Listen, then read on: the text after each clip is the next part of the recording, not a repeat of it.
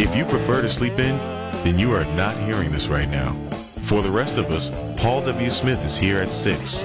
And this is the Pre-W. Smith Show with Jeff Sloan on 760 WJR. All right, good morning. Welcome to the Pre-W. Smith Show. Jeff Sloan here, but also along with me, Kristen Kajawa, Mark Pastoria, Brian Morton, the Morning Crew gang, the Pre-W. Smith Show gang, all here. And listen, guys, interesting things happening in the world today. It's unbelievable, the ability for mankind these days to think of some engineering feat they want to achieve and actually make it happen with tremendous precision.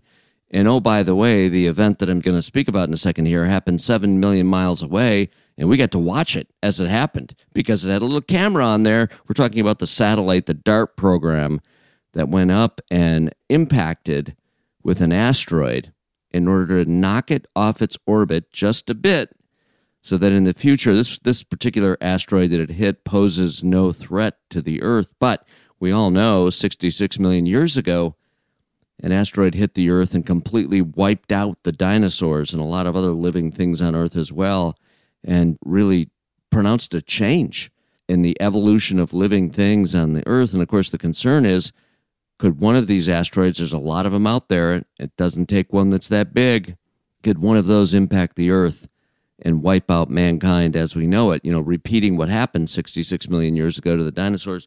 So what do? You engineer a spaceship that's going to go up and intersect with this asteroid 7 million miles away, impact with it enough to knock it off its orbital trajectory so that it changes its direction, course correct, over big distances. Just all you have to do is knock it off just a little tiny bit, but you have that occur over massive distances. As we say, this one's 7 million miles away. They'll intercept, if there's actually one headed for Earth, much further away. And then that course correction taking place over all that distance makes it just miss, go right by us as opposed to hitting us. This had to feel good for NASA, Jeff. They needed that. A success. So they had to have a W in there. They had to have that's a great way to say it. They needed a W, and they got it. That meteor was what, 500 feet wide or something like that? That's right, Mark. It was about the size, as they put it, of a small football stadium.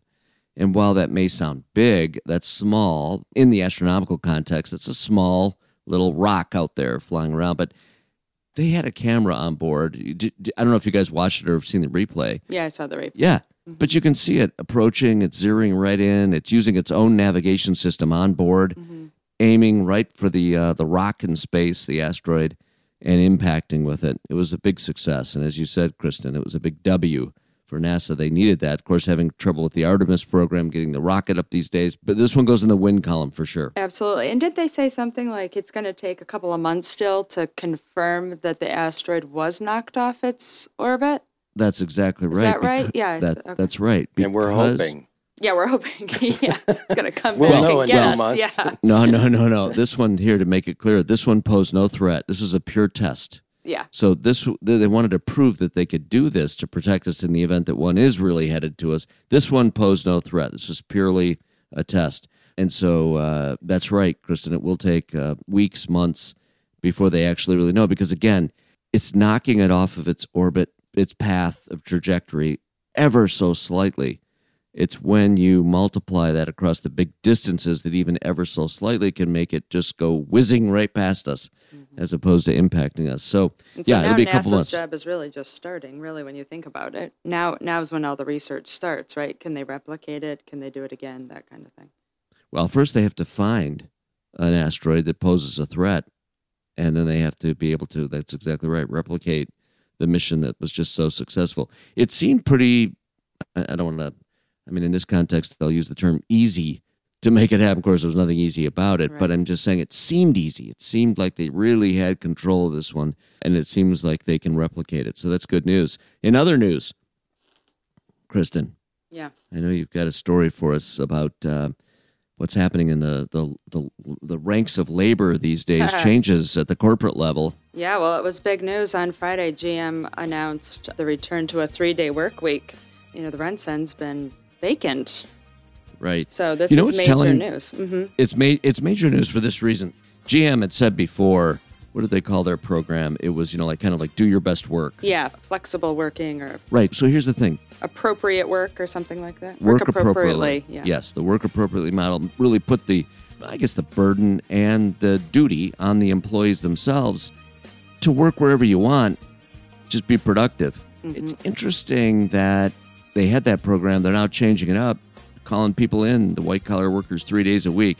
They're doing that at Apple too, Jeff. Yeah, And Apple's pushing back. Their employees are Yeah. pushing back, saying we were working just fine. So But at the corporate rank, maybe at the leadership ranks, maybe it means that we think we're more productive, at least for part of the time, 3 days a week, not 5, 3 in the office is really important. All right, we're going to head to a break. Back with more in a minute right here on the Pre-W Smith Show.